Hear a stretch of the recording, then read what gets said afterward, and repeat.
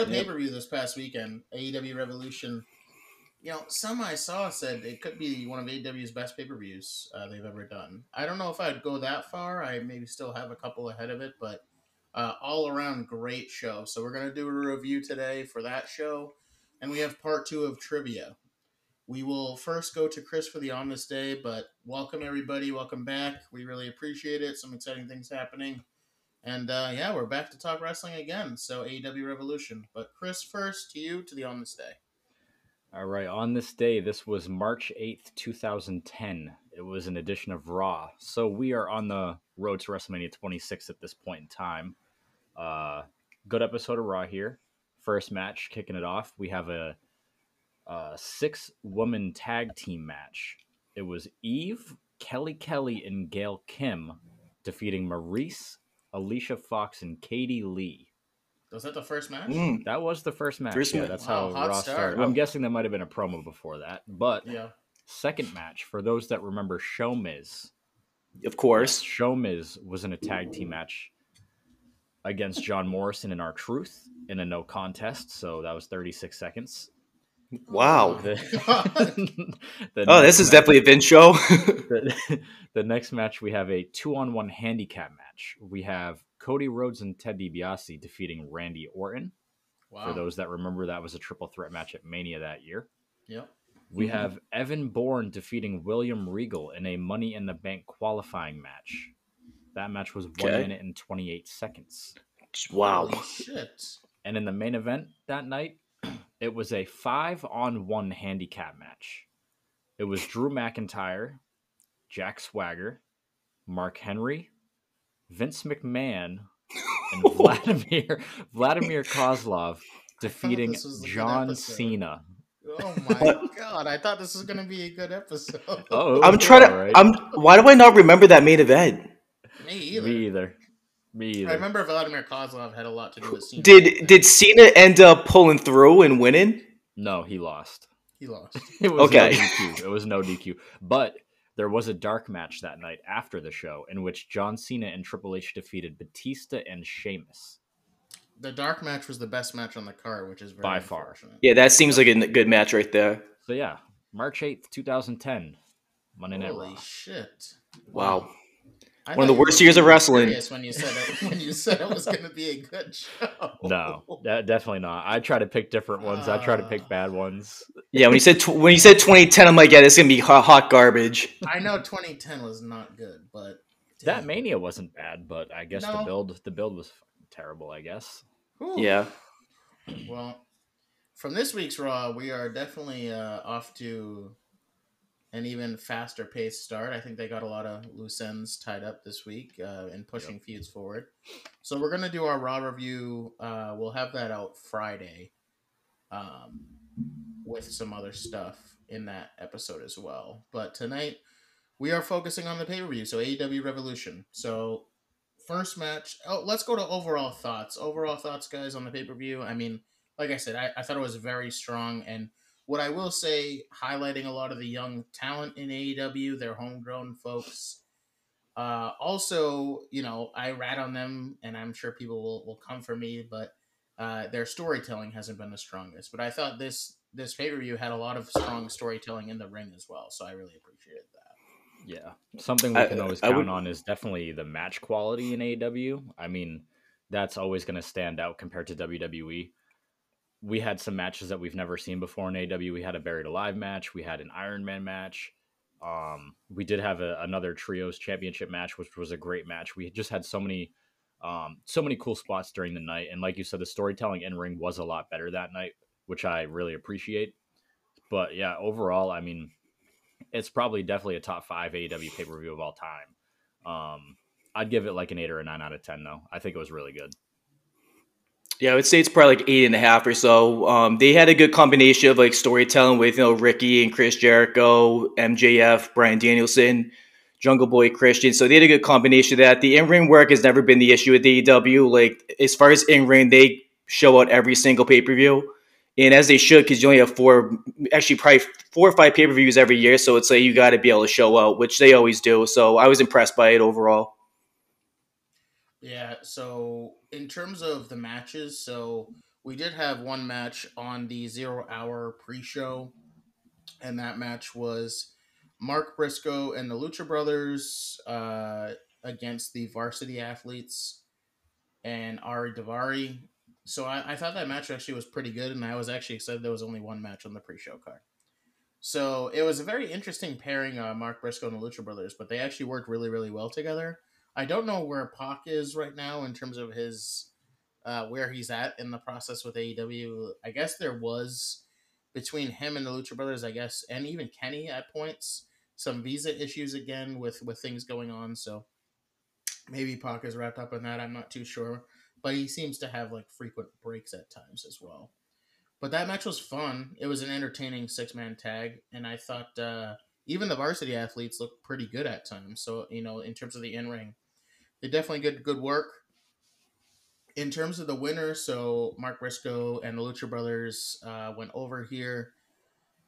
What I will say is, if Mark Briscoe is in any matches, I think he's going to be the one going over in most of these. I think in the near future, which we've talked a lot about this too, in terms of it must be tough to be in there right now, and some people move on faster than others. But hats off to him. He's doing what he loves, but it's got to be tough.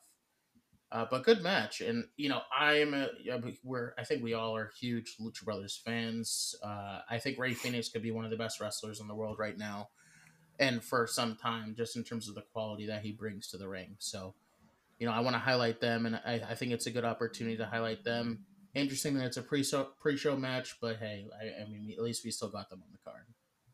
Yeah, they definitely. I definitely want more from them as far as like on a main card, not a pre-show. I just think they're stacked with tag teams right now. They don't have enough for everybody. But yeah, it was a great match. Yeah, I second that. Very good match, very entertaining.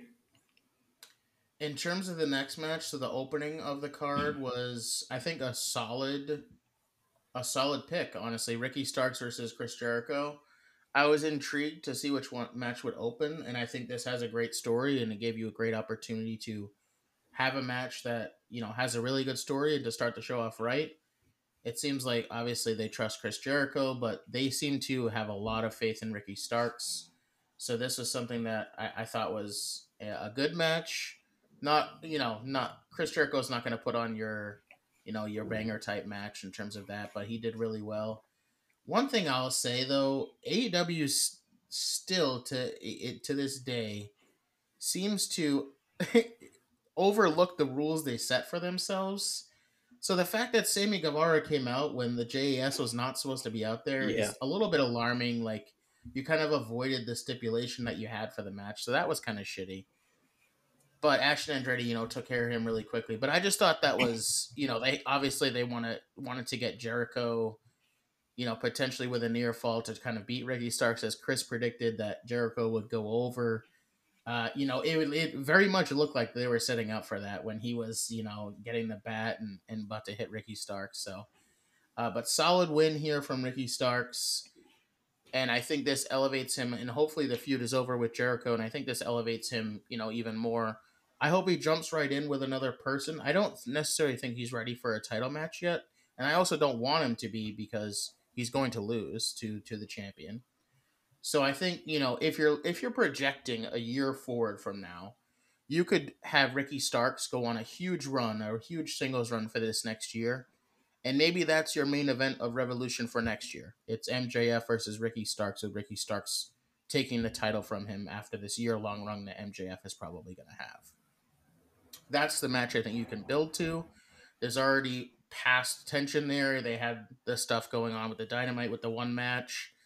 So and at Winter is Coming, he lost. So I think this would be an opportunity for them to really build Ricky Starks.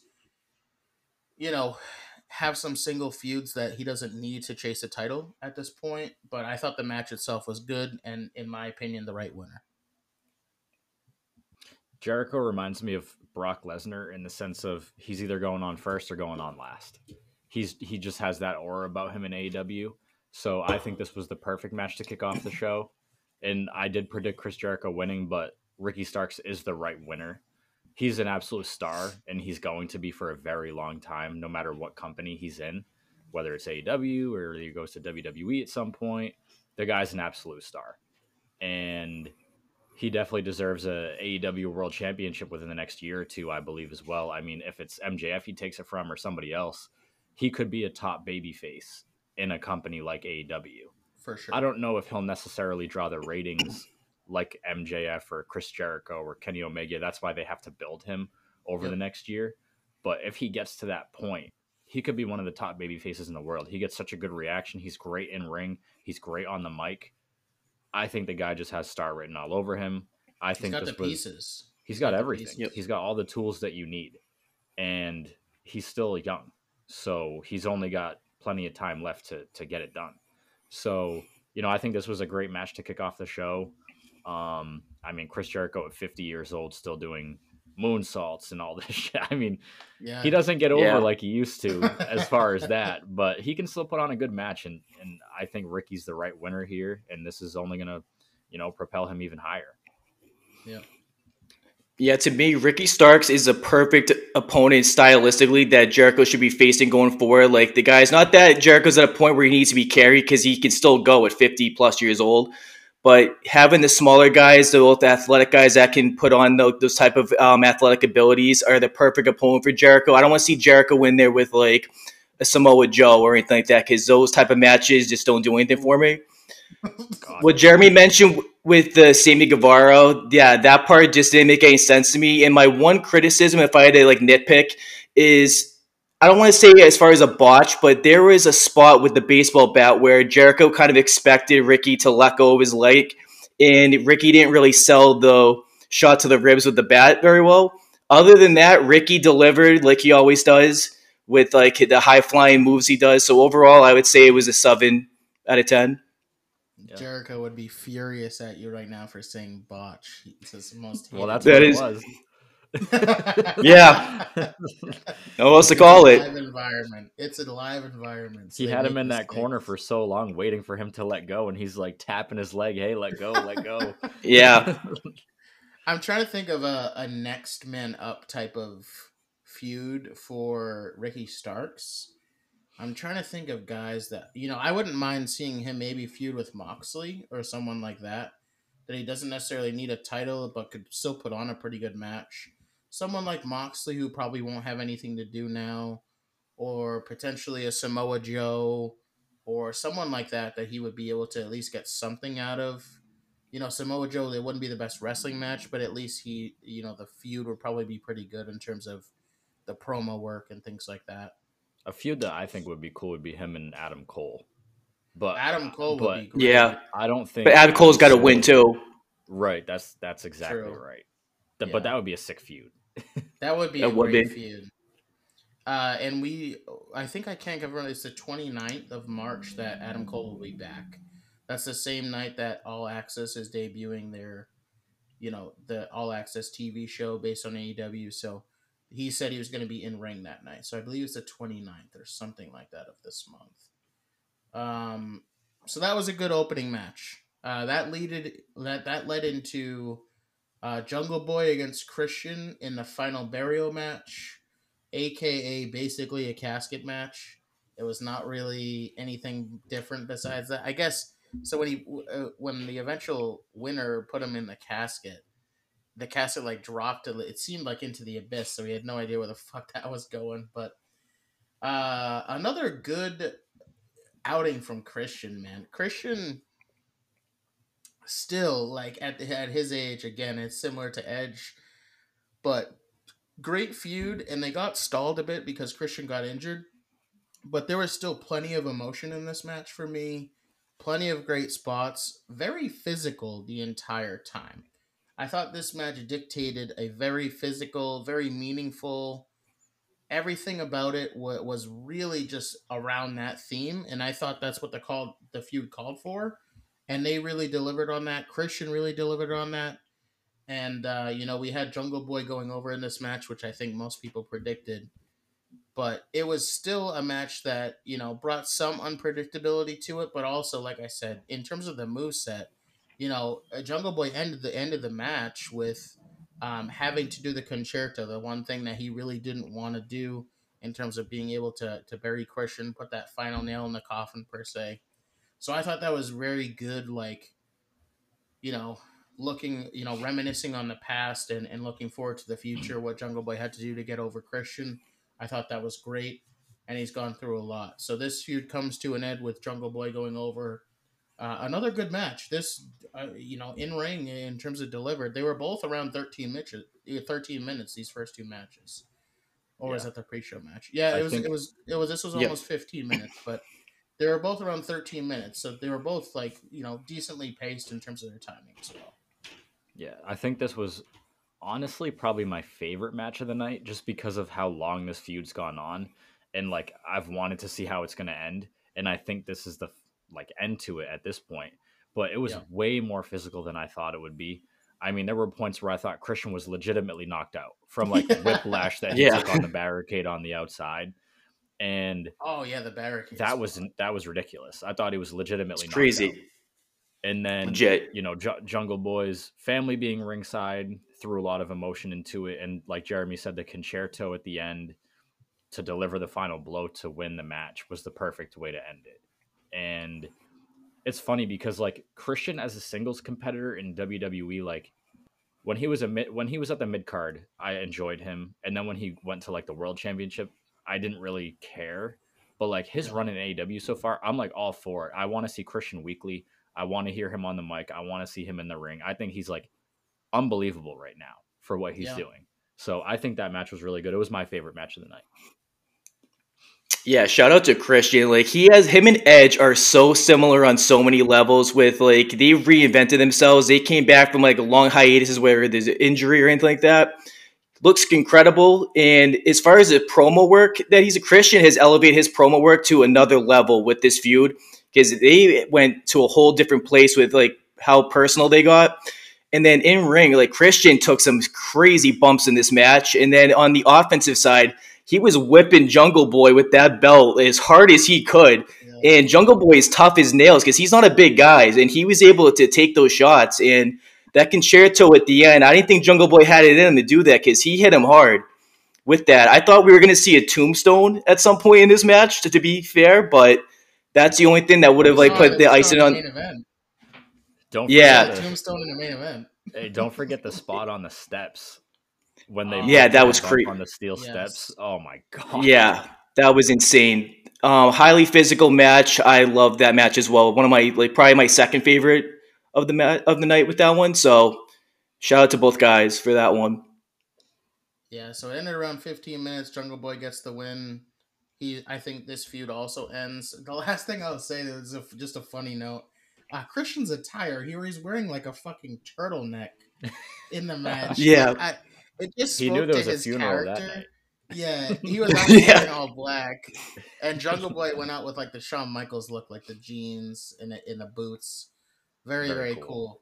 But yeah, Christian's turtleneck really just threw me for a loop when it came out, and I was like, I can't help but laugh at the guy, but he probably fucking loves that shit. Like he probably did on purpose. So I thought that was hilarious. The next match was my favorite match of the night, which was the Trios Championship match, the Elite versus the House of Black. And I also think, selfishly, I think that was probably either the best or the second best in-ring match of the night. Obviously the Iron Man match we'll talk about, but this match was very, very good for a no build, basically 3-on-3 match. I thought it gave you everything in the ring. And what I will say, what jumps out to me quickly about this match that made me laugh very hard, and it's been a meme all week, is everyone's tweeting that Kenny Omega turned into 2009 Randy Orton when he gave the V trigger to Julia Hart on the apron, and she took it like an absolute champ. And it ended up being like one of the later moves in the match and ended the match. But in terms of spots and in terms of quality of wrestling, these are one of the best 6 guys you could put in the ring against each other. I feel like the trios belts have a lot of wrestlers that are just absolute quality in pretty much every match that they're in.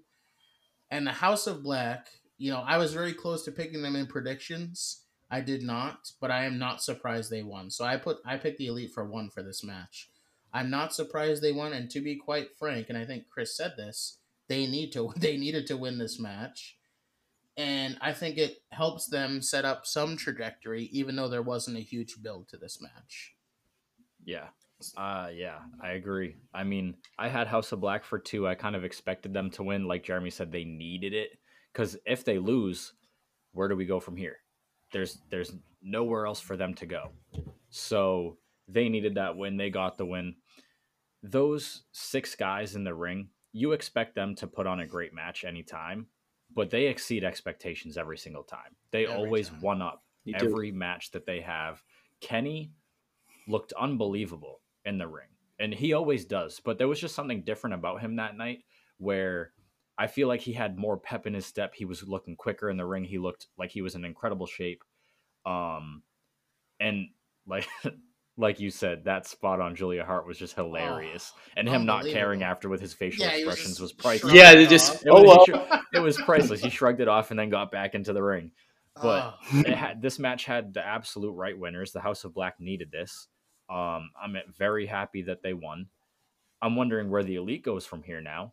Does Kenny go on a singles run a little bit? Do the Young Bucks go fight for the tag titles? Like what's going to happen there? I'd love to see the Young Bucks versus FTR when FTR takes the titles.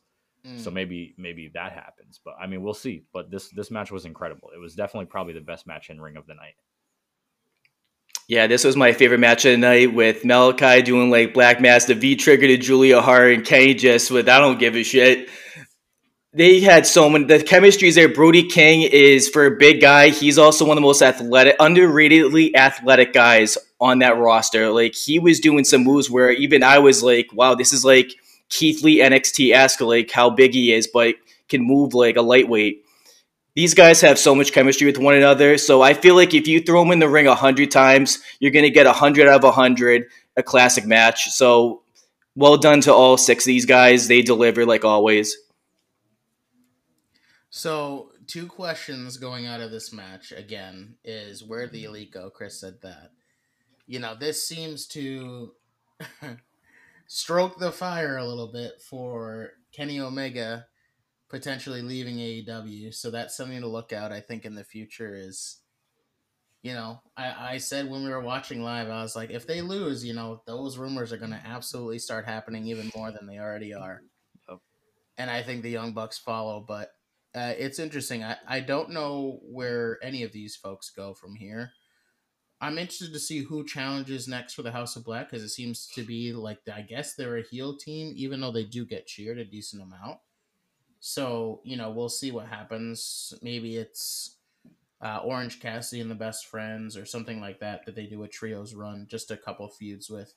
But I want them to continue to try and build up to these trios matches because it seems like it's, they'll pick a new competitor every week. In my eyes, like you should be building that repertoire with the same team. You fight them a couple times and you see how that feud goes. Whether they win or lose, it doesn't matter in my opinion. But you build that continuity with that team and you have them face, the same people a couple times. You have them beat them and then they go on to another team, such and such. So I'm hoping they do that for the House of Black and able to really, the Elite did a good job in terms of holding the trios titles. But even they didn't have like a super long run after taking it from Death Triangle. So I'm hoping that they give the House of Black some time to really develop as their characters and also develop as a trio. Right. Because we all know the in-ring stuff will be there, but it's about developing these characters now. Right. When you think about it, like when you think of trios, you think of House of Black, Elite, and you think of the Death Triangle. Other than that, I mean, you got to build a really strong babyface trios team to even put up a fight with House of Black. I mean, I said when we were watching, I would have loved Adam Cole in the Undisputed Elite, like with Bobby Fish and Kyle O'Reilly, to possibly fight for that. Who knows what's obviously Bobby Fish isn't around anymore, but maybe Adam Cole joins forces with the 2 other guys. Who knows? But I mean, they got to build some strong babyface teams to face the House of Black. Maybe Best Friends in Orange Cassidy down the line. Hopefully, if they build down the line. I think they're the logical choice, but besides them, you still need to have a division that can actually go after these belts. So it'll be interesting to see Yeah. where they go from there. Right. And Jeremy, to kind of going back to the Kenny stuff, I feel like with Tony Khan, if he's really scared that Kenny's gonna leave, I think now's the time that you put him on like a world championship singles run. So start building him up against MJF at this point, because if you don't really have Kenny and the Young Bucks doing anything going forward, then what's the incentive for all three of these guys sticking around? Do you have Kenny go after the title though and take it from MJF? I say I you. guess if you're fearing him leaving the company, I guess, but I don't think so. I think you at least at the bare minimum put him in that match against MJF, because he'll still be in the spotlight. And then just have him lose in a dirty way where MJF either uses a ring or have interference on for somebody that sticks around, and then or maybe someone costs Kenny the match, and then Kenny jumps in, like MJF retains, but then Kenny starts like another singles run against somebody else, and then as the 9 months wears down, and then once it comes down to free agency time with him, then we'll see where his head's at. Yeah. Yeah. I think it's a interesting subject to talk about, and we'll talk about it a lot as we kind of get closer to Kenny making his decision, and we'll talk about FDR later because there's someone else that seemed to have made their decision, but Dax came on the podcast this week and said not so fast. Like we're signed through April, so we're gonna, we'll be a part of that, but that's it for now. So stay tuned. So we'll see about Kenny. So next match was Saraya and Ruby Soho and Jamie Hayter for a triple threat. Probably the weakest match on the card, but still wasn't a bad match in my opinion. I think it just got overshadowed a little bit by some of the other matches. I think it got overshadowed by Tony Storm being out there. Yeah. Yes, probably for sure. Probably true. Yeah, nice jiggle. Tony Storm, yeah, she's crushing it. I am very suspect though of Tony Storm and Saraya being the heels in this environment. For Saraya, I think it's a little bit more natural. For Tony Storm, I think it is something that's not necessarily fitting with her. That's just my opinion, so I don't know about that, but yeah. So this match, I love Jamie Hayter, so I was happy she retained, and we move on. What I thought was cool at the end, we got Ruby Soho turning basically to join Saraya and Tony Storm as kind of like the ex WWE folk. So now we need that third AEW. It seems like third AEW woman to join the ranks against them in the 3-on-3, which I'm sure we're getting soon. Either Dynamite Rampage over the next few weeks, or we're getting it at the next, TV. They probably won't wait for Double or Nothing, but it'll be on some TV feature pretty soon here. So I'm interested to see that. A lot of things we talked about were, does Mercedes Moné make sense in that situation? Where was she going to come out? She would, logically fit in with the ex-WWE people. So it didn't really make sense for her in that spot. So I did think it was cool. Ruby Soho did pull the rug from under them and, turned heel in a way. We'll see what happens with that feud. We'll see who Jamie Hayter feuds with. I'm sure she'll kind of be stuck in between this Tony Storm, Saraya, and Ruby Soho angle for a little while more. But Jamie Hayter wins, again, the right winner, and we'll see where we go from here. Yeah, this was a predictable one, like Jeremy said, probably the weakest match of the night. I think personally it was a lot better than I thought it would be. I didn't think the match would be as good as it was. It had the right winner. It's too early for Jamie Hayter to lose that title. Like Jeremy said again, the coolest part was when Ruby turned heel and joined Tony and Saraya. They need to stop doing the stupid L spray paint. I'll say that. I'm not a big fan of that. Somebody I was thinking that could join Jamie Hayter though would be Thunder Rosa. I think she would make a lot of sense. She's an AEW girl, always has been. Even she hasn't been with her and Britt, but right. I think they can squash that for now. Get back to that later. But yeah, I mean, it was a decent match. What was it? Probably 10 minutes. Everything was over 10 minutes in the card. Right. On the card. Yeah, every match was over 10 minutes. Right. So, I mean, they gave them decent time. They had some cool spots during the match. I think all three women are still very good wrestlers, including Saraya, who just came back recently. But Mm-hmm. it was an average match. It was the only women's match on the card too, which was pretty interesting that Jade Cargill didn't have a match, but we'll get into that later. But yeah, Jamie Yeah. Hayter was the right winner. That was very predictable. Yeah, this was probably the worst match on the card, but not a bad match overall. Predictable winner with Jamie Hayter with like the crucifix pinfall on Ruby. Ruby had some good spots in this match where I was like, wow, like she wasn't doing this in WWE. So she had some good showings out there.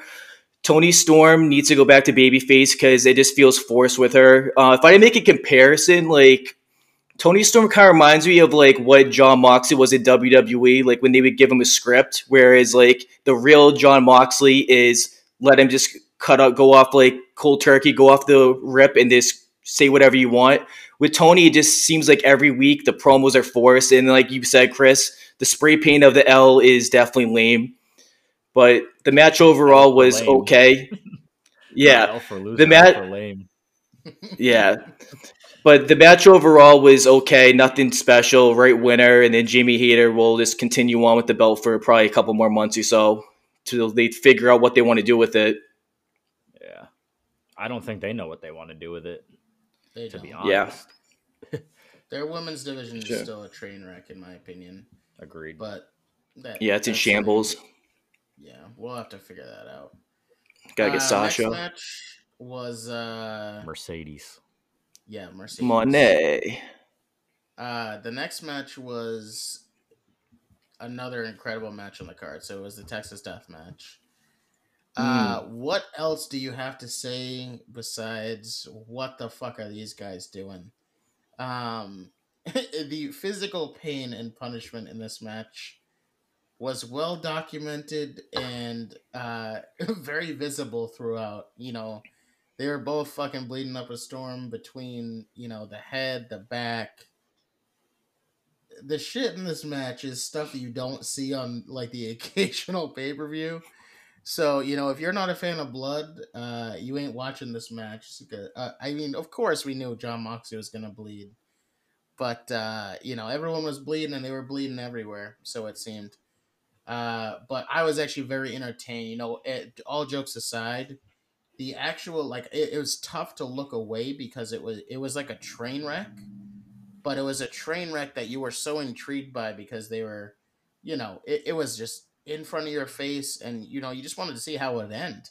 Honestly, the ending of the match too was wild. They got tons of offense, and I'll let them talk about specifics, but the ending, the chain, basically hanging John Moxley to win, I thought was very impeccable in terms of their timing because they definitely, you didn't want to get stuck up there too long in terms of fucking actually hanging him. But also just, it was very creative in the way that they did the match, and the finish of the match was very creative.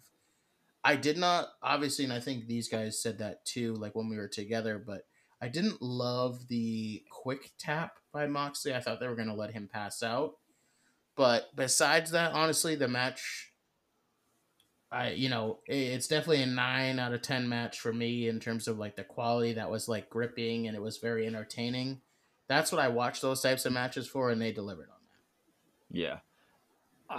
Like I said last week in the prediction video, I think these are the two toughest guys in AEW by far. And I'm a guy, these guys know that I can watch injury videos all day long. I can watch blood videos all day long. This was hard to watch at some points for me. It was extremely hard. The fork to the forehead of that. Adam Page, Oh, yeah. the blood just Yep. dripping on Moxley as he's hitting him in the head with the fork. So many Unbelievable. barbed wire spots. Yeah. Um, it was just like disgusting at some points. Yeah. But like Jeremy said, you can't look away because it's It's so very entertaining. difficult.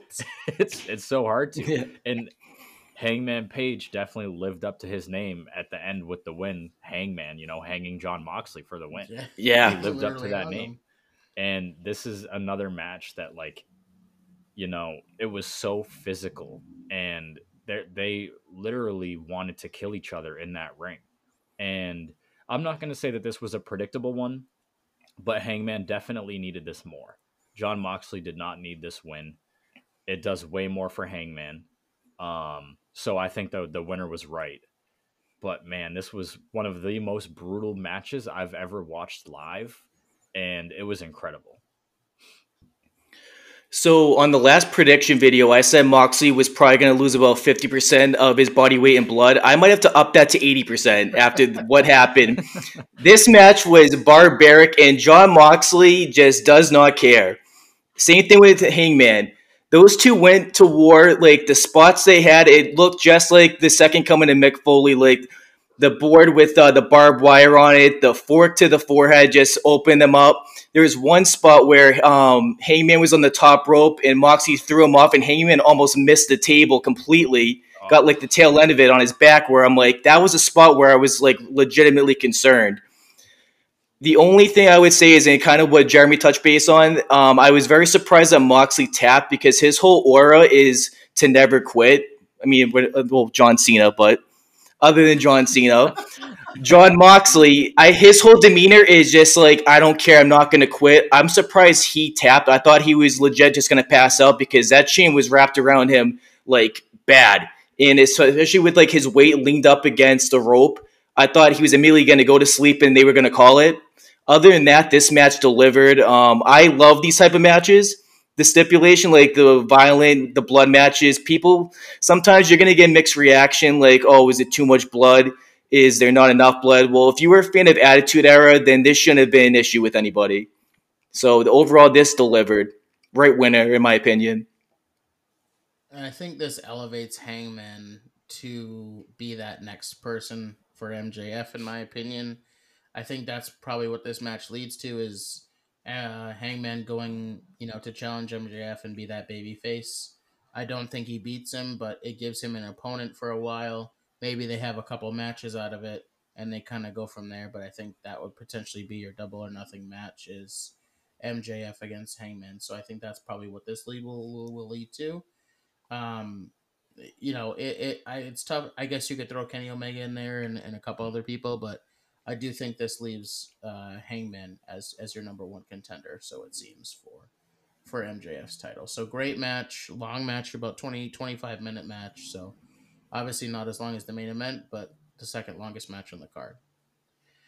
The next match, I feel bad for Wardlow and Samoa Joe. Not only because the TNT title just seems to be struggling these days, but also to follow that fucking match. Like, that is a very difficult spot to be in. So I thought they definitely kind of got the shit end of the stick, in my opinion, because and they went about 10 minutes, and it wasn't a bad match either. I also thought that was a decent match between the two, and Samoa Joe didn't seem to like gas out as much as he used to or has been. So I thought that was nice to see, but just a tough spot. For me, very predictable winner, so I had a feeling Wardlow would win, and I think we all picked Wardlow. This sets up the match with Powerhouse Hobbs. This is something I just want to talk about quickly, is I think they just missed the ball with Wardlow when he was white hot, maybe 6, 7, 8 months ago, and he was TNT champion. As soon as he won the belt, it seemed like he fell off a fucking cliff, and they had no idea what to do with him. So this, I'm hoping maybe he gets some of this back, but it's tough to strike lightning in a bottle twice with the same guy. I'm not saying it can't be done, but sometimes you just miss the beat. Like, bro, I'll use the Braun Strowman example as an example. When Braun Strowman, when he was fighting Roman Reigns back in the day, he was as over as he was probably ever going to be. And they didn't pull the trigger either. WWE missed that boat, and they gave Braun Strowman the title later against Bray Wyatt in a feud that was not great, and no one wanted to see him champion. So, sometimes you just have to execute. When a guy gets super hot, and, for example, Sami Zayn, they're not going to give him the title either. But when someone gets super hot, sometimes you really just have to go off of, okay, this is like one of the hottest things in the company right now. We need to pull the trigger. Let's do this, and let's strap the rocket. Because if you don't, you're in this case, no one probably really gives a shit about Wardlow right now. And which is pretty sad, because in terms of an athlete, in terms of someone that's one of their bigger guys in stature, but also one of their bigger guys in terms of draw, it's unfortunate. So that I unfortunately think that, for me, overshadowed this match was him winning back the TNT title, first of all, I could care less because I don't care about the title. And second of all, like it makes me feel bad for Wardlow because of how big of a spot he was already in. Yeah, this match was pretty predictable once Powerhouse won that ladder match on Dynamite last week. So once that happened, we knew that Wardlow was going to go over. And this definitely wasn't either of these guys' best matches by far. I think Wardlow can pretty much work with anybody. He's a guy who, for his size, should not be able to move as well as he does. He's just a freak. And Samoa Yeah. Joe is a guy who I personally think works better with smaller guys. I don't think he's a guy that works good with like guys like Wardlow, Powerhouse. You know, when he was in his prime in TNA, he was working with Christopher Daniels, AJ Styles, Kurt Angle. He was working with guys smaller than him, and he put on Yeah. fantastic matches. And yeah, he's a little bit older now, but he's pretty much in the same size as he was then. So yeah, I mean, it was predictable, and it's too bad that they didn't pull the trigger when Wardlow was over. And I think something that has to do with it is that during that period, I think CM Punk might have been champion, or Mm-hmm. maybe that was Hangman's first run. So I think the timing would have been difficult to pull the trigger. But like you said, sometimes you just have to go off script or whatever you have written down, rip it up, throw it out. This guy's so over. The crowd loved him once he split from MJF. You need to capitalize on that. He could be in MJF shoes right now if they And did. that's something they can go back to if they ever get Right. there, like with the feud with with MJF. But and I'm not saying he has to be world champion at that Right. point, but he won the TNT title, and then it seemed like nothing happened with him. They didn't. He Right. was fighting henchmen each week. Like Yeah. you shouldn't be doing that first of all No. as a champion after Yeah. you've already been built up.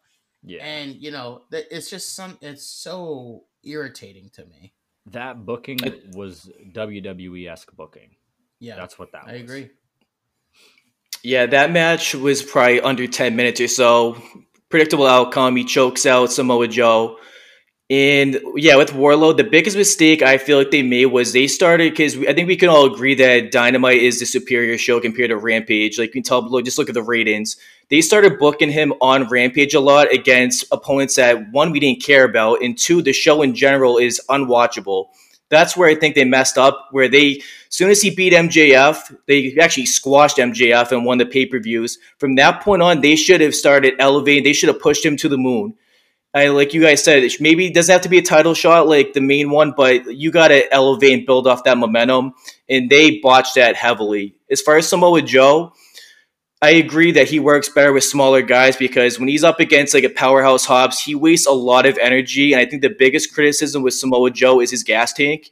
As far as like, how long can he go? Can he go 10, 15 minutes? Can he go even as high as 20 minutes? Obviously, he's not at that level anymore because of his age. But if you give him a smaller opponent, he's going to thrive better in that situation. But Warlow athletically is a freak. He does that running. I don't know what the move he calls. He sprints up on the turnbuckle and then just like launches his whole body up there. That's one of his best moves he does. So overall, okay match, but we knew what was going to happen at the end of the day. And then the match that followed was the Fatal 4-Way Tag Match.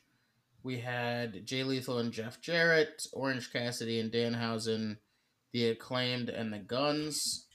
The Guns go over here. So, not surprising.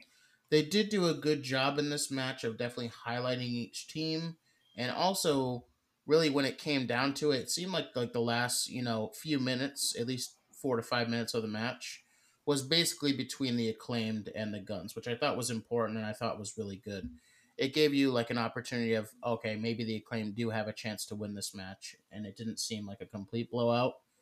The Guns did win, and then they got interviewed, so you're like, okay, maybe FTR is coming out.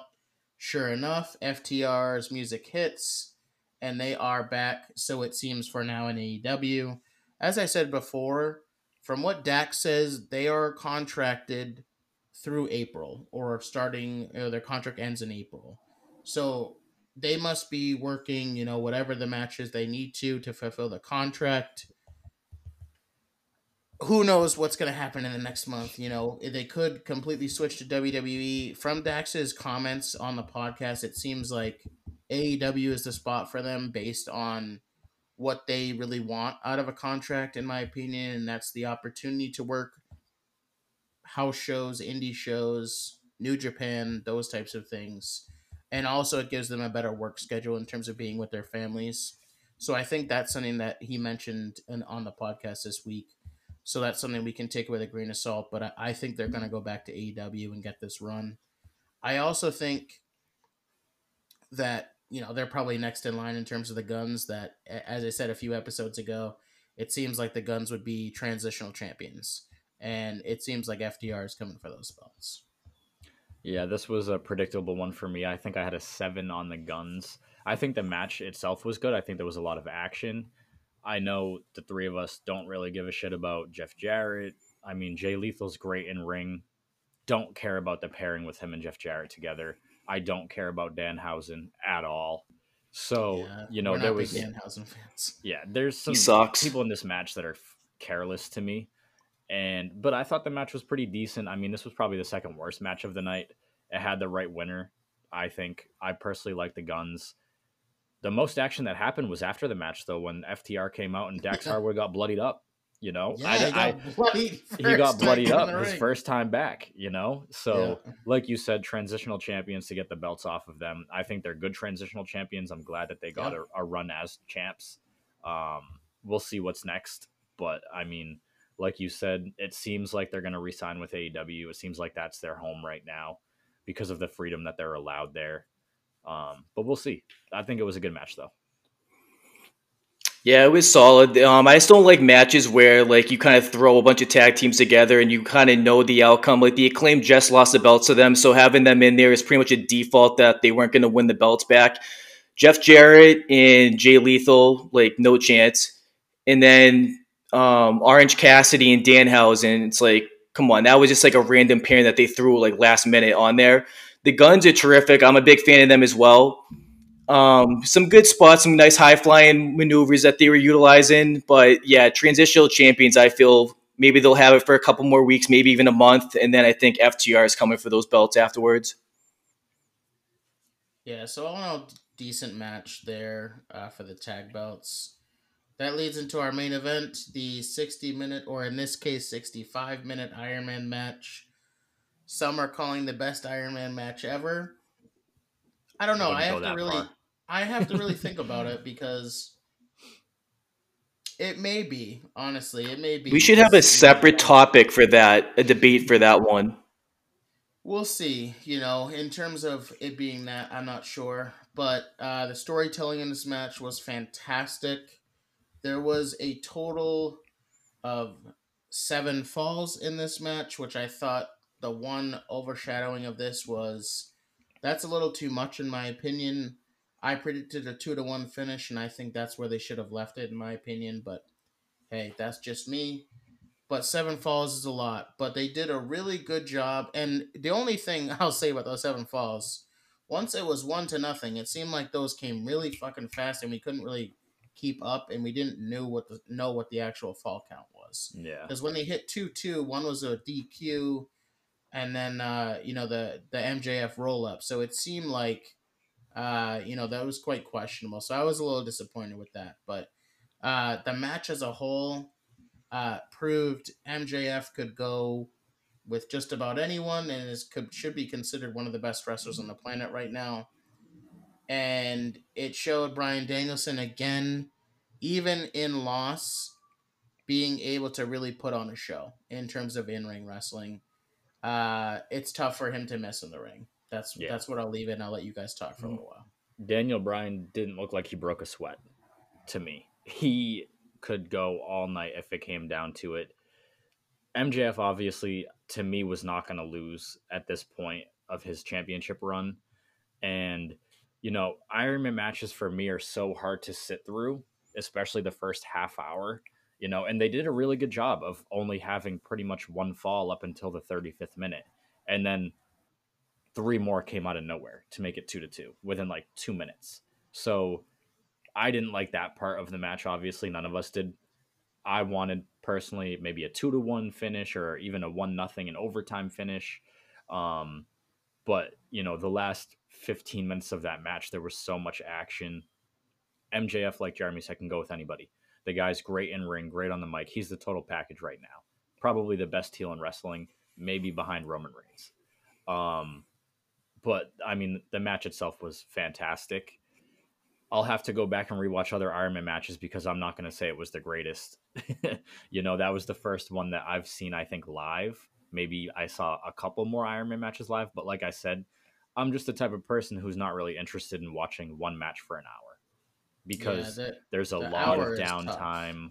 There's a lot of laying down in the ring, a lot of just submissions that take up time, which is fine. I understand that's going to happen in an Iron Man match. It's just not my cup of tea. But I think the match was still fantastic. It had the right winner. This does nothing to Daniel Bryan at all. This has no effect on him or his legacy. I think it just shows that at this stage of his career, in his later 30s, almost 40, he's still got it no matter what. Yeah. Yeah, I think the most impressive thing to me was MJF, and because he put on a lot of muscle mass, and I was a little curious to see how much would it deplete his stamina for going an hour plus, and he looked good. Obviously, a couple water breaks, which is expected when you go an hour plus, and he delivered. He damaged his knees a lot during this match. He basically is a good worker. He helps out. He is a very safe worker, which he will put himself in harm's way. There were a lot of spots where he was damaged, and obviously he had knee pads on, but still. Bryan Danielson worked great like he always does. Him and MJF had great chemistry. The first 10 minutes, it was very technical based, and the in-ring abilities from both of them were fantastic. Of course, we have to bring up MJF at one point in the match, had the water, and he ended up dumping it on a kid, which we'll talk about later on probably another show. But yeah, this delivered. I figured it was going to be about 4-3 or 5-4, something on those lines. So I'm glad that they did up the pinfall count. I didn't like some of the back-to-back on a couple with MJF immediately, but other than that, this match delivered. These two were the top guys in the company in-ring wise. And then what MJF does on well-roundedness is just the most elite thing I've seen since probably back in the Attitude Era with Stone Cold and The Rock.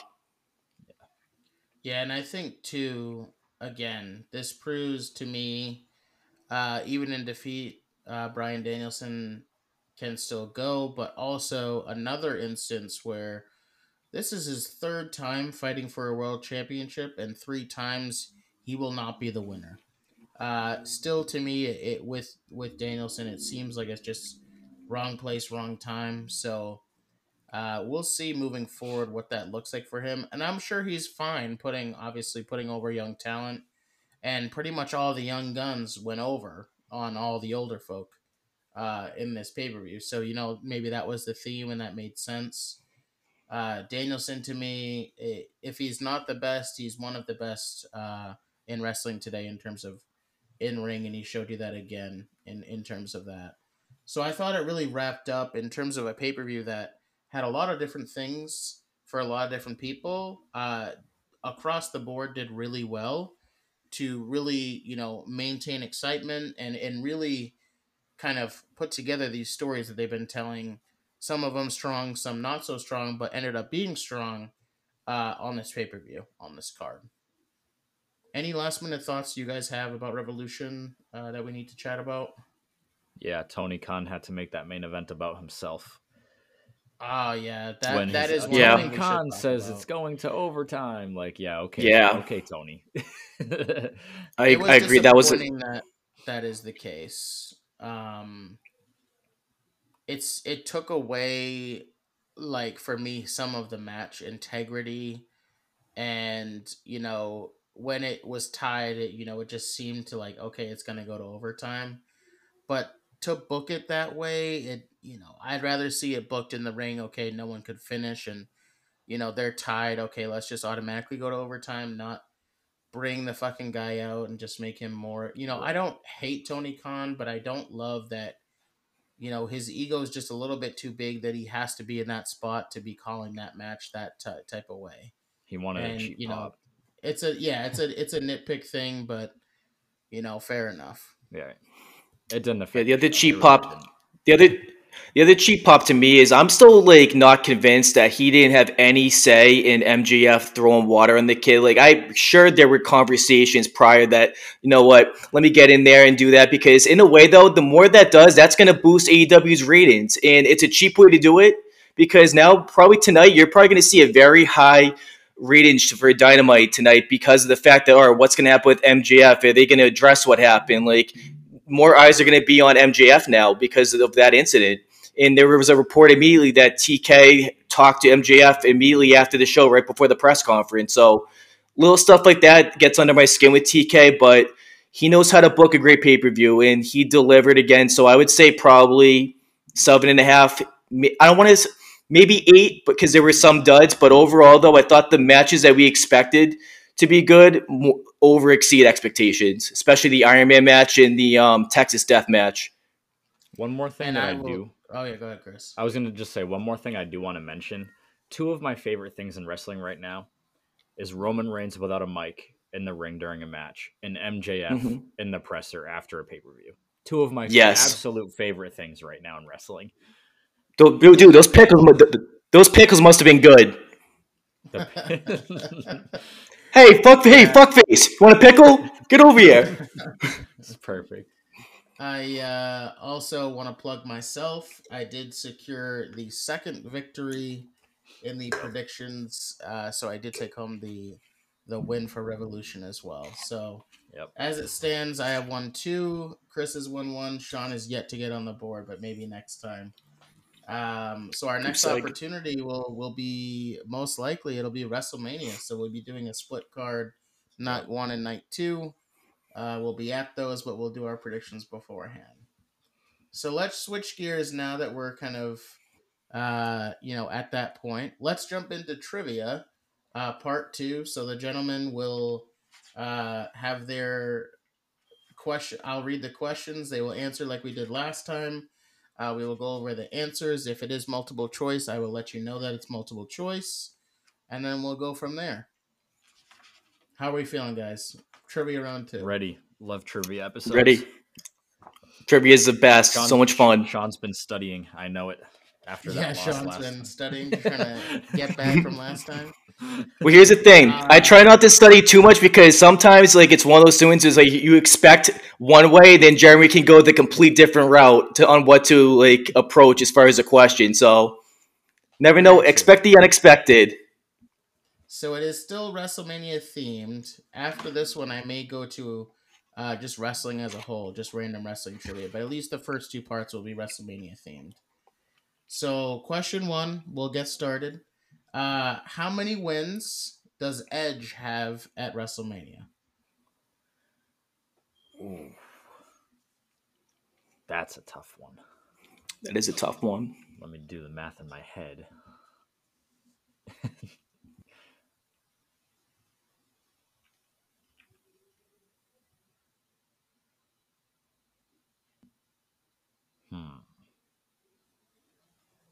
I think I got it. Not confident, but I'm gonna. 1 second. Take your time.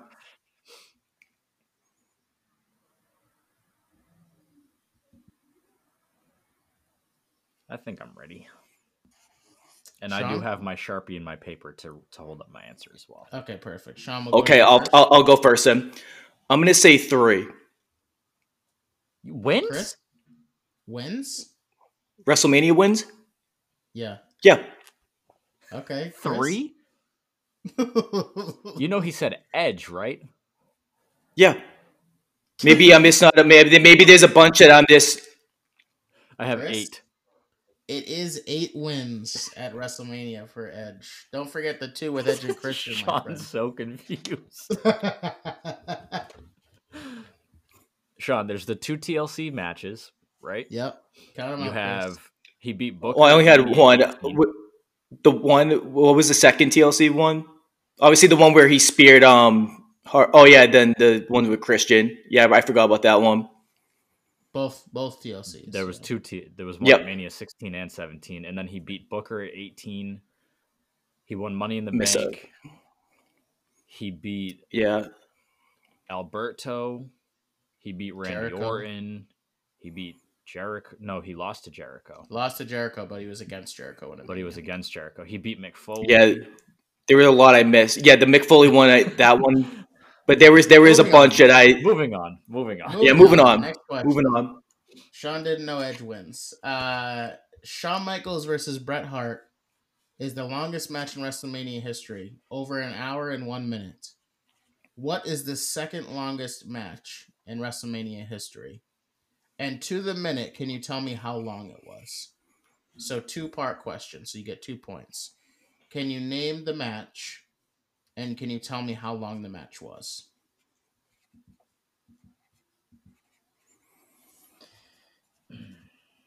These are tough questions you're coming up with this time. Yeah. If it's easy, everyone would do it. Not here on the Mount Rushmore Wrestling Podcast Trivia. Not here. Is this a 2-pointer you said? This is 2 2-pointer. points. The question is, how many? Wait, was it that? And you said the second longest at WrestleMania, correct? That is correct. Oh, so I'm trying to wonder, were there more than one Iron Man match? I think I have my guess ready whenever Sean's good. Okay. Just give me a little, like 30 seconds or so. Yeah, start playing the Jeopardy music in here. Adrenaline in my soul. All right. All right, Sean. What do you got? I'm also not confident in this one, but I'm going to say Triple H versus Undertaker in the Hell in a Cell. And I'm going to say 36 minutes. No, sorry, 38 minutes. Okay, good guess. I have Chris? The Fatal 4-Way from Mania 16. It was Triple H, Rock, Big Show, and Mick Foley, and I have 39 minutes and 43 seconds. Okay. So, Sean, you were almost correct on the time.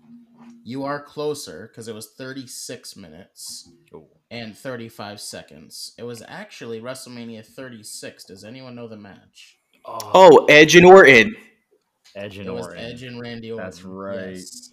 So that is the second longest match. So, Sean, you get 1 point for the time because you were the closest on the time. But it was Edge versus Randy Orton. 1-1. The next question. Which 2 superstars are involved in the only cage match at WrestleMania? There's only been one. Steel cage match. And you will get a point if you get them both. So you get 2 points for this question as well. Shut up. Shut up, Chris. We need to do something in the time when we're just sitting here thinking.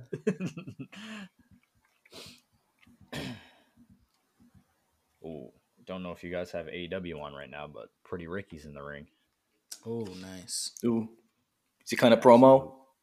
We usually don't film on Wednesdays, folks, but Monday night we couldn't because we usually do a Monday night session before. Do you guys have it on right now? I don't. I don't. Wow. Who's in there? He just got attacked by someone from Bullet Club. Juice Robinson, damn. I think. Oh, wow. Okay. Maybe Jay White? No, it's not Jay White. Maybe Jay White coming back, though? Wow, first time ever live on the podcast. Yeah, we're giving you a live commentary. Wow. Sean, you got your answer? I think so. Okay, hit me with it. I'm going to say Shawn Michaels and Triple H. Good guesses. Chris? I have Hulk Hogan, King Kong Bundy. It was Hulk Hogan versus King Kong Bundy at WrestleMania, the only cage match that there has ever been. Well done, Chris. That's 2 points for you. So, my next question. What is the only WrestleMania to not feature a WWE Championship match? Oh, wow. I didn't even know that this happened. Not a trick question either. It did not feature a WWE Championship match. Both genders, correct? Like regarding both genders overall? It's the World Championship, so let's do the men. I'm still thinking. It's got to be an earlier one. That's my guess. A lot of silence. Silence is deafening. Oh, I think I got it. All right, Sean, go ahead. Was it Lawrence Taylor and Bam Bam Bigelow? No. Which WrestleMania did not have a title match? Oh, I'm sorry. I messed up the question. You were right about that main event, though. That did You not have were. a championship. I'm at WrestleMania 11. Chris? I'm gonna say WrestleMania 2. It was WrestleMania 1, the first ever Oh, wow. WrestleMania. Oh There was wow. no. If you remember the main event of that match, Oh, wasn't it the Yeah, tag now that match you of say it. Hulk Hogan and Roddy Hogan and Mr. Piper? T. Now that you Yep. say it. Yeah, Mr. T. That's right. Yeah. Yeah, so it was Mania 1. Okay, so what WrestleMania was the first in the history of WrestleMania to have two superstars going by their actual names in the main event? Oh my. So their actual names, like their given names, not their wrestling names.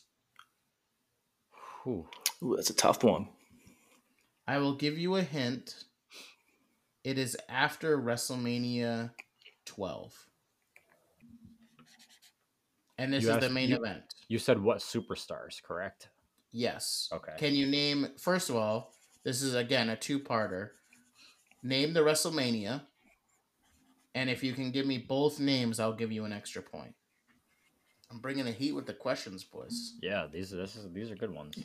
I have my answer. I think I got my answer. Okay, Sean, go ahead. Was it WrestleMania 19 Kurt Angle versus Brock Lesnar? It was WrestleMania 19, Kurt Angle versus Brock I Lesnar. also You had get that. 2 points. Okay, Chris had that as well. I also had You both that. get 2 points. Big wins for you both. Very well done. I thought that was a very interesting one. I never knew that, to be honest. If you didn't give us the hint, It I don't probably know would've if we been would have tougher. got it, to be honest. Yeah. I would have because my favorite Score update. WrestleMania. Score I was going updated to say, is I'd be disappointed in Sean. it is if he didn't get it. 5-3 for a score update. Okay, perfect. Who's up right now? Me. Okay. If I was losing, I wouldn't have given a score update. Okay, next question. Owen Hart. You know that Chris cheats. Yeah. Owen Hart has left WrestleMania 3 times as a champion. What title was he holding all 3 of those times? I think this is a trick question. This is a tough one. I think. Was it this one? No, I'm gonna say this one. Ooh, this is tough. All right, I have my answer. I'm not gonna be happy if it's the answer I scribbled out. I have my answer too. Okay, Sean. I'm gonna say, was it the European title? Chris? I also have European. It was the tag team titles. He's left WrestleMania 3 times as part of a tag team and won the belts. I didn't have that written down, so. Yep. So next question. Which tag team has the most matches at WrestleMania? That's part 1. And can you tell me how many matches they've had at WrestleMania as a tag team? Okay. Let's think. So what team and how many matches?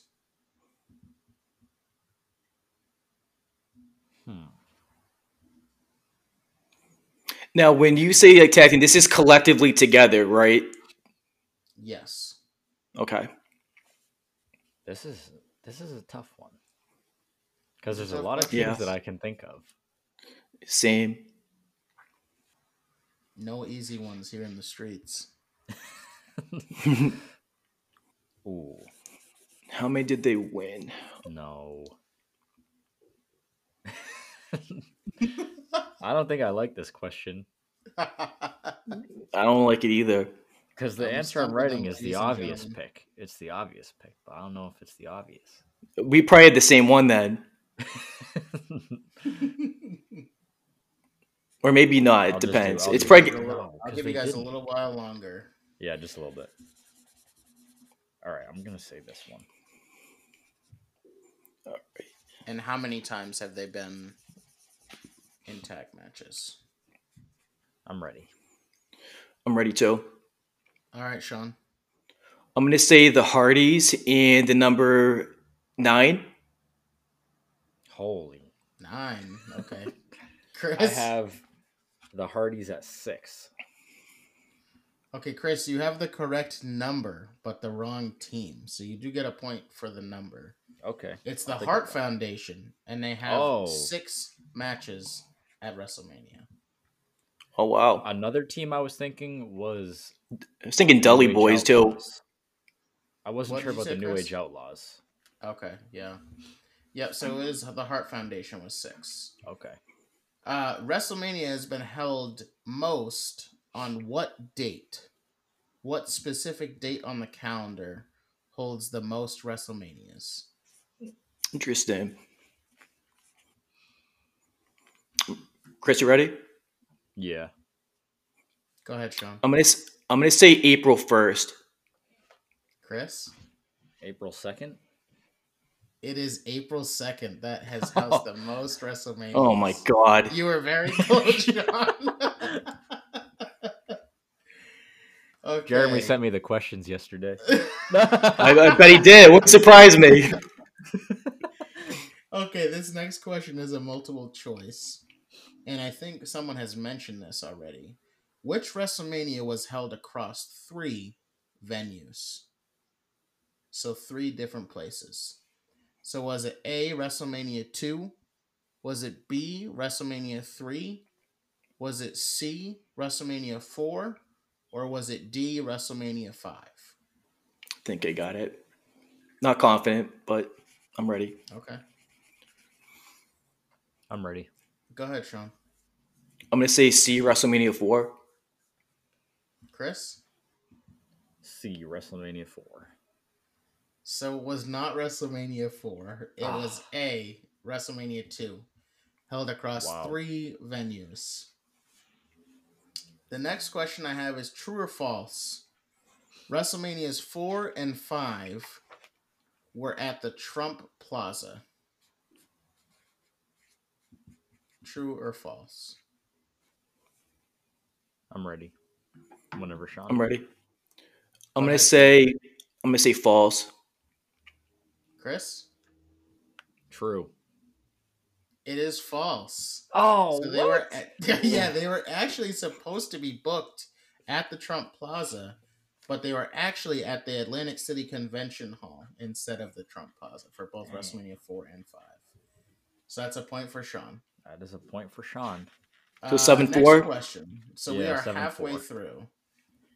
Who holds the record for most WrestleMania matches in one night?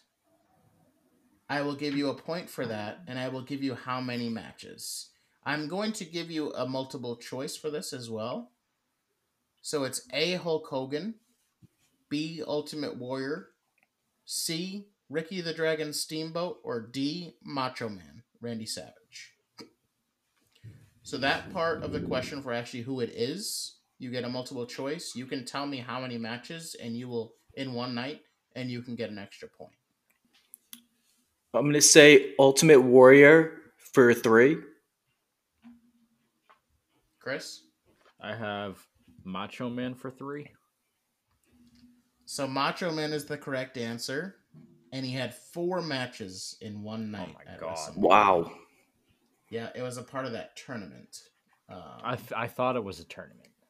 I Yep. can't remember how many matches though. Exactly. Yeah. So it was 4 matches. What Mania was for that? Macho Man. Was that a Mania 2? I believe that was. Oh God, you're questioning my. The total wrestling time probably wouldn't have been that long if he was in 4 matches. That's a lot. A lot of wrestling time. I think it was WrestleMania 2, but don't quote me on that, to be honest. I'm not too sure. I'll double check that answer for you. I know I'm not as up to date on the older Manias either. So what was the first WrestleMania hosted in Canada? We have a multiple choice as well. We have A, WrestleMania 5, B, WrestleMania 6, C, WrestleMania 8, or D, WrestleMania 9. I think I'm ready. Me too. Okay, Sean. C. WrestleMania 8. Okay, Chris. C. WrestleMania 8. Okay, it's B. WrestleMania 6. Oh, okay. First one in Canada. For some reason, I thought 18 was. I don't know why that my head literally went 18, but that's because that was one of the first I saw. Yeah. True. Yeah. We are coming from a different time, folks, so don't kill Right. us about the old WrestleMania trivia. The next question was, what was the first WrestleMania to have 2 women's matches featured on the card? 2 women's matches. I'm ready whenever you're ready, Sean. I think I'm ready. Sean, I'm going to say WrestleMania 21. Chris? I have WrestleMania 20. It is WrestleMania 20 as the first WrestleMania to have 2 women's matches. What were the matches? Well done, Chris. Chris, you want to tell us the matches? It was Victoria versus Molly in the hair versus hair match. versus hair, And then there was yep. a tag team match. It was like an evening gown match, I think, with Good Lord. Jackie and somebody versus Tori and Sable. Correct. I don't remember who the fourth person was. Those were the 2 matches. I think it was Jackie and Stacy. well done. I don't know. Well done, Chris. How many matches? So this is another women's based question. How many matches were including women at WrestleMania 34? How many matches at WrestleMania 34, including women? Yes.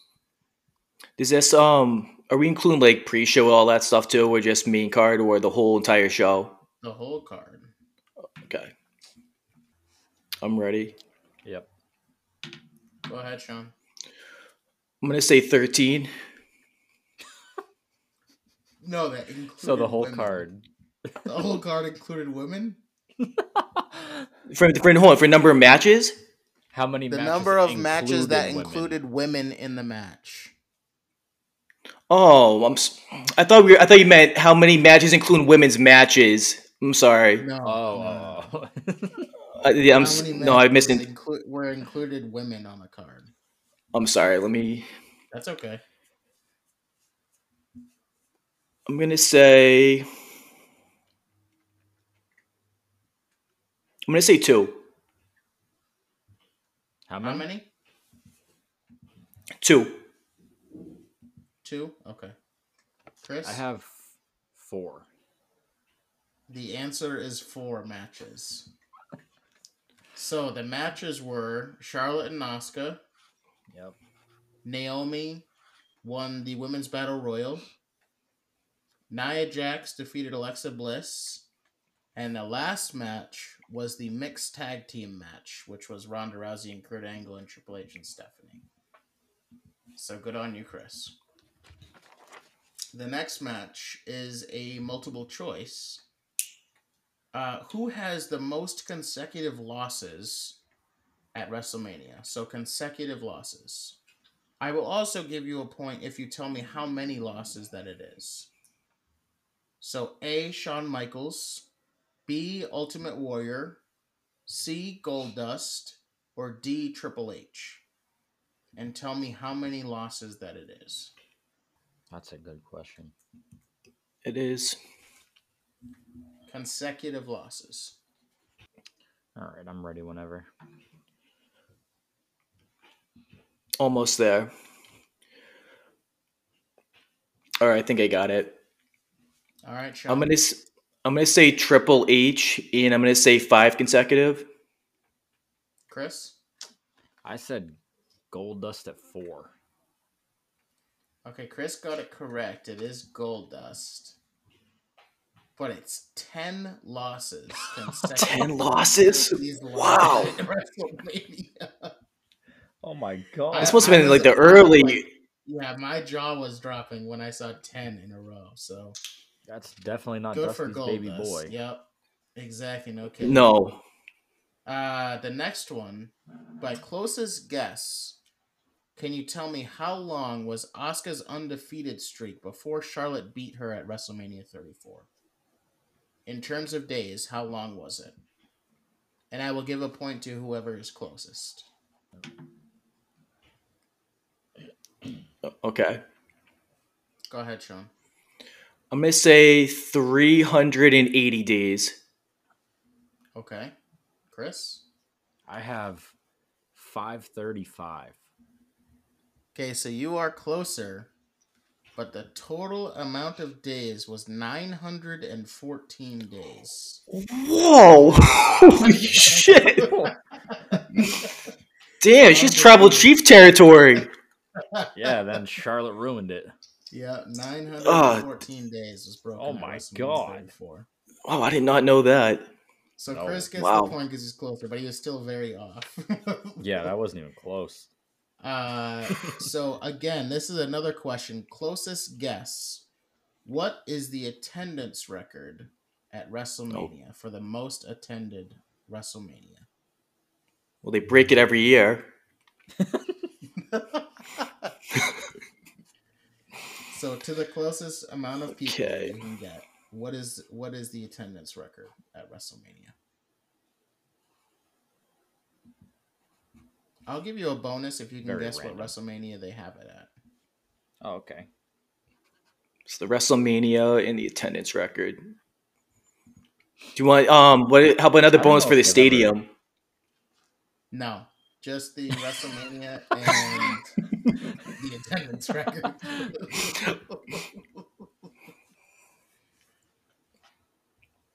All right. Okay. That's a good one. Go ahead. I'm Sean. gonna. You Chris, you ready? Yep. All right. I'm gonna say WrestleMania 32, and I'm gonna say 82,000. Chris? I said WrestleMania 38 at 101,000. So it was WrestleMania 32. Oh. Chris was closer on the guess. It was 101,763 Damn. from I WrestleMania 32. had 101,620. Wow, that was Wow. very close. Wow. Jesus. Yeah, that was basically to the point. So 1 So point you each. both get a point there. Yep. Yep. Okay. So true or false, Stone Cold has defended the world title at WrestleMania. I'm good. Also good. True. False. It is false. He has never defended the world title at WrestleMania. I know it may one of them seem was so, against. but he's never defended. So Shawn must have been champion when they fought, and then I thought he was champ on one of the Rock trilogies for some reason. No, he did not defend. So Chris does get the point for that. I have another true or false. True or false?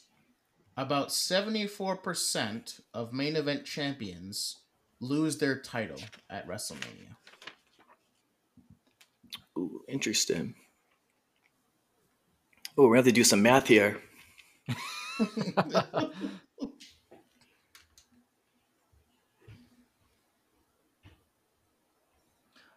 74% of. Can you reread that one more time? Yep.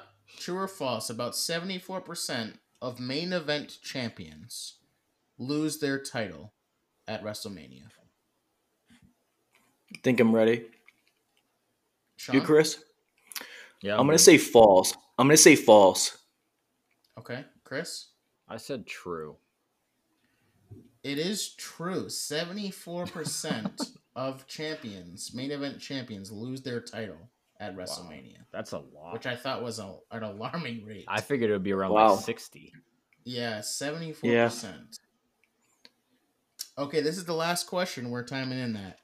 So with the Undertaker streak broken, who holds the longest streak without losing at WrestleMania? And how many matches? So I will give you a point for the who, and I will give you how many matches they have won without losing. Wow, that's a good question too. I don't know if either of you will get who. You may be able to guess how many matches. We'll see. That's a very good question.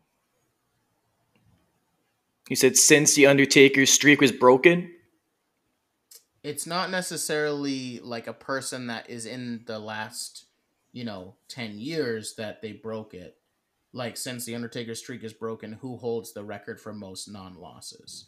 So how many matches have they won, and who holds the record for being undefeated at WrestleMania? I can't even think. I don't even know. I honestly can't even think of somebody. So you're It's saying undefeated. since he lost, like currently, or like Because all time. because the Undertaker lost. Yes, it's all time. Okay. Who has the record and how many matches? This is a hard question. I don't even know. If I wouldn't have got this answer if I was competing in the trivia. Yeah, I don't even know. This is an interesting one. It's tough. I'm just gonna throw it out there. Yeah. Go ahead, Sean. Hulk Hogan 5. Okay, Chris? I said Edge at 6. So, it is RVD, and it's 4. Edge has lost at Mania. He lost to Roman. Right. And he So lost Roman's to got Yeah, he lost Roman's, a lot, yeah. Roman's got to be in the ballpark. Oh wait, no, he didn't compete at 36 because so never mind. I was gonna say he's probably around that 4 territory, but Roman I forgot. lost to Brock. Yeah. Yeah, 34. Yeah, so RVD is 4-0 at WrestleMania. He has the longest. Oh, why didn't I say Michael Cole at 1-0? Shout out to Michael. A better answer than Edge, but Pat McAfee. So let's get a score check. So that bullshit match. Yeah. Score check was 15-5. Okay. Wow, Chris really running away a little bit this episode. Mm-hmm. It's okay. We're gonna move back to part 3. I believe will be trivia from all of wrestling. So I'll kind of mix in some random things because we've done a lot of WrestleMania trivia and we've kind of gone through there. So part 3 and maybe part 4, I'll do both parts as random wrestling trivia, just for fun stuff. So we'll get into that and we'll take the score at the end. Thank you all for hanging in with us for another episode. We really appreciate you. Follow us again on social media. Our first video just went up. So to do the review, we will have YouTube videos now for this episode. Yep. For our review and our trivia, we'll probably separate them because we're doing them in parts. So thanks again for joining us. Another successful episode. We appreciate you, and you all have a good one.